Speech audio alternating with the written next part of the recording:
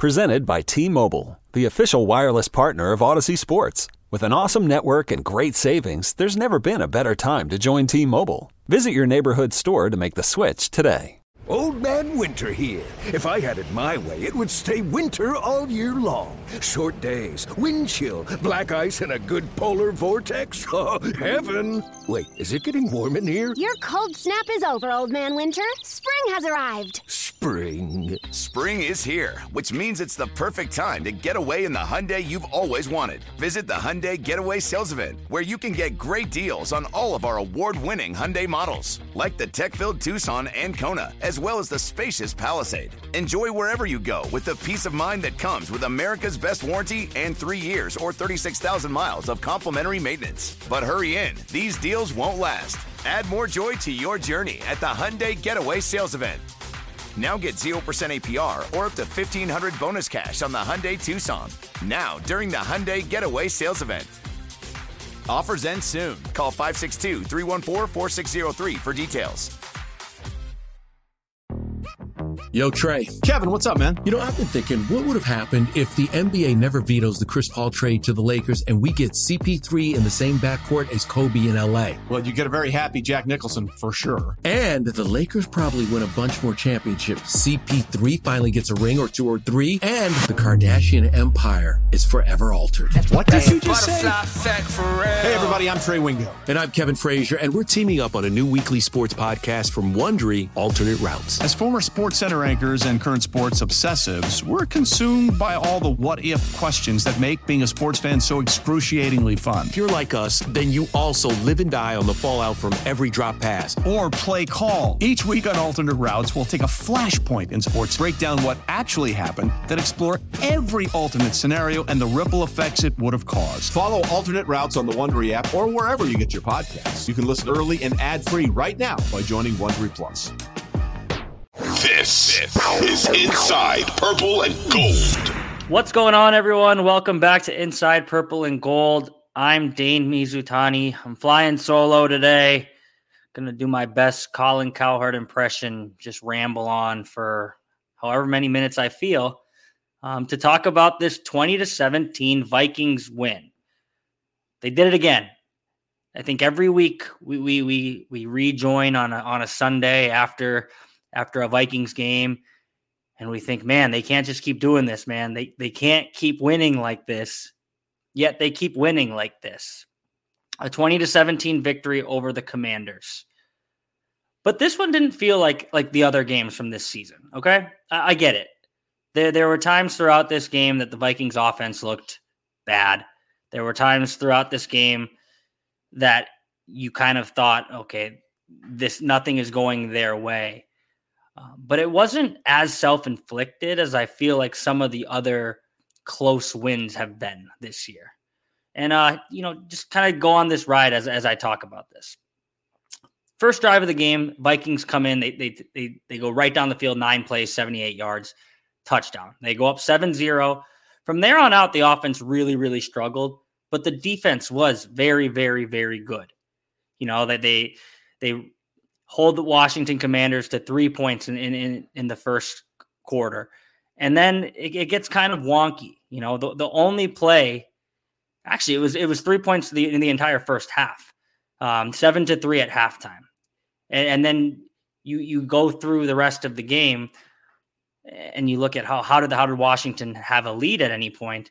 It's because the Vikings got about as unlucky as possible from about the third quarter on and until they really started to turn things around. And here's what I'm talking about. First drive of the second half for the Commanders. Again, Vikings dominant throughout the first half. 7-3, offense left a lot to be desired. But the defense stepped up time and time again, holding Washington to basically nothing, in the offensive column. So 7-3 at halftime. The Commanders take a 10-7 lead because the referee tackles Cam Bynum in the secondary. Taylor Heineke on the first drive in the second half, there was one of the most ill-advised passes I've seen, him throw. And we'll get back to that because eventually it did come back to bite him, some of these gunslinging throw mentalities. Throws just an egregious ball downfield into triple coverage, Cam Bynum has a beat on the ball, and the official, it was an accident. It wasn't on purpose. There are some people on Twitter saying the official ran into Cam Bynum on purpose. He did not. It was an accident, but the official just ear holes Cam Bynum. Bynum goes to the floor. Curtis Samuel catches the ball, falls into the end zone for a 49-yard touchdown. So that's part of the unluckiness I'm talking about, all right? Vikings are now trailing 10-7 at that point because the official turned what was maybe going to be a Cam Bynum interception into a Curtis Samuel touchdown. So the Vikings, when that happens, you think, okay. Is this going to be one of those games where nothing is going their way? The Vikings had 2 more possessions after that. Punt. Offense looked terrible. Washington marches right back down the field late in the third quarter to take a 17-7 lead. They actually take that lead as the fourth quarter begins. And at that point, you're just thinking like, okay, everything that can go wrong has gone wrong. The Vikings weren't playing that bad, sans the offense kind of going to sleep for about 2.5 quarters. But other than that, like, it's not as if they were getting dominated by the Commanders. It's not like while the offense couldn't get anything going, the defense was holding their own. Yet the Vikings trailed early in the fourth quarter, 17-7. And then they still mounted this comeback. We'll touch more on Kirk Cousins later, but when the Vikings absolutely needed to have Kirk Cousins, he came through. Again, when they were trailing by 10, as the fourth quarter began, Kirk Cousins marched them down the field for a field goal. Vikings came up with a big interception.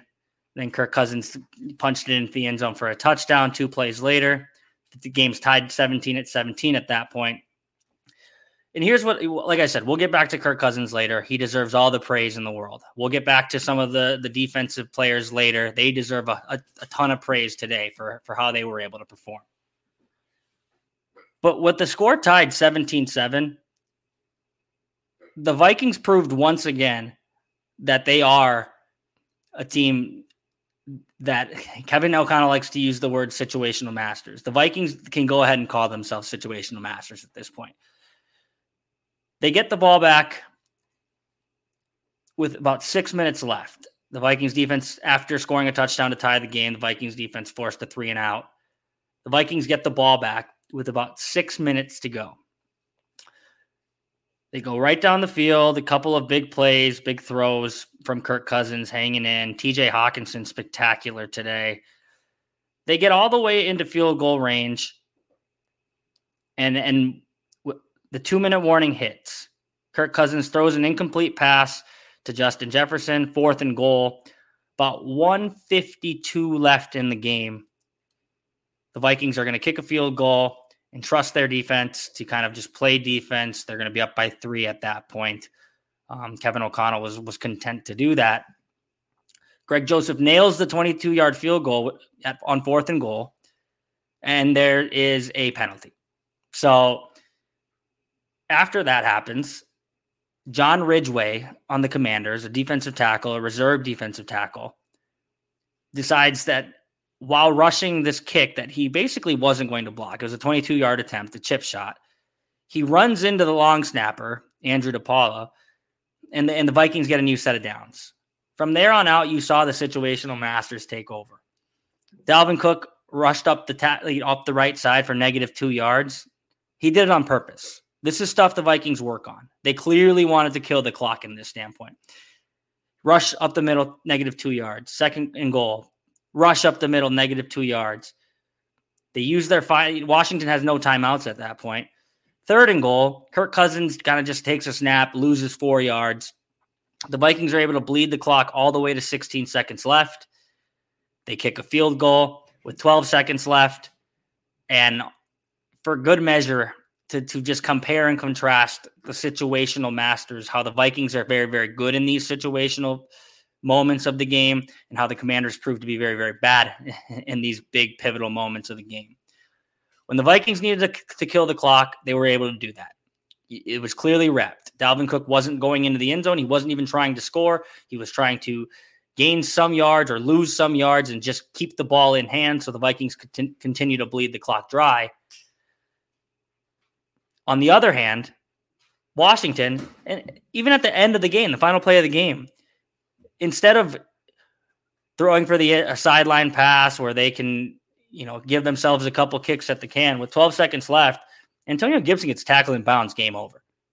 So while it's not like the Commanders were going to pull off one of those miraculous lateral plays and score a touchdown when they got the ball at their own 25, it was just another example of this team does not know how to play and how to close in close games, and the Vikings do. The difference in this football game, or the difference from Washington getting a chance to tie this football game, is John Ridgeway, a backup defensive tackle, committing an unnecessary roughness penalty on a field goal that the Washington Commanders were not going to block. He commits that penalty, and instead of the Commanders getting the ball back with about 1 minute and 50 seconds for Taylor Heineke to go downfield and try and add to his legacy as this backup quarterback who comes in and wins football games for the Commanders, they allow the Vikings to bleed the clock dry, essentially, and then the game's over. So, look, I get it. Can the Vikings keep winning like this? At some point, no. At some point, it's going to come back to bite them. But at the same time, I look at this team now. Situationally, they are phenomenal. They're outstanding. And the margin for error in the NFL is razor thin. Again, I've talked about this on this podcast so many times. We've had guests come on and talk about it. At a certain point, you're going to lose games in the NFL if you continue to play them this close, down to the wire. But what the Vikings deserve 100% credit for is that when these moments come up throughout games, they execute to perfection. They're almost perfect in these scenarios down the stretch, and it proved to be the case again today. Again, we'll get more into Kirk Cousins' performance later in the show. We'll get more into how the defense was great today.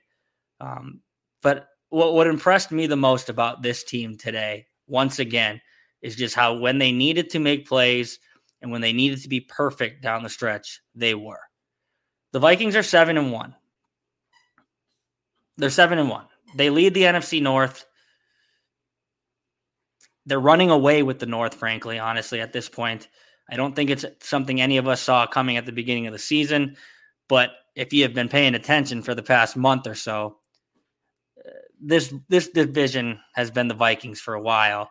Only continued to prove that be that case today. Green Bay, egregious loss to the Detroit Lions. 3-6. Left for dead. Aaron Rodgers is a shell of himself at this point. I get it. He doesn't have anyone to throw to. He's covered up a lot of the mismanagement in Green Bay for a long time, but it's very clear he doesn't have it right now, or maybe anymore at all. They're 3-6. They're not a threat. Honestly, the Chicago Bears at 3-6 are a bigger threat to the Vikings right now. Justin Fields is starting to put it together. He was very, very good today in a down to the wire loss to the Miami Dolphins. And then Detroit's 2-6. Good morale boost for them, beating the Green Bay Packers. They have no chance in this division. I go through that list of teams to say the Vikings at 7-1 after this win over the Commanders are going to run away with the division. They lead by 4.5 at this point. I wrote it in the Pioneer Press last week. They should have this thing wrapped up by Thanksgiving. They might have it wrapped up before Thanksgiving at this point. It's not a matter of are they going to win the NFC North? It's going to be by how much are they going to win the NFC North by at this point. We will see kind of how good the Vikings are. The schedule, they will be tested here coming down the stretch. They have a game against the Bills next week that everyone kind of has circled on the calendar. The Bills lost to the Jets this week, so that one loses a little bit of its luster. But still a big matchup next week, a big test for the Vikings. And then they have the Cowboys 2 weeks from now and the Patriots on Thanksgiving. I think in the next 3 weeks, we'll find out who this team really is. But right now, they're 7-1. Right now, they have just earned another impressive victory, 20-17 over the Washington Commanders. When we come back, we'll get into the nitty-gritty of this victory. Like I said, tons of superlatives to go around. Kirk Cousins, man, that guy continues to win me over. I've never been a big Kirk Cousins guy, but he was great again today when he needed to be. Defense stepped up. All of that we'll get into when we come back.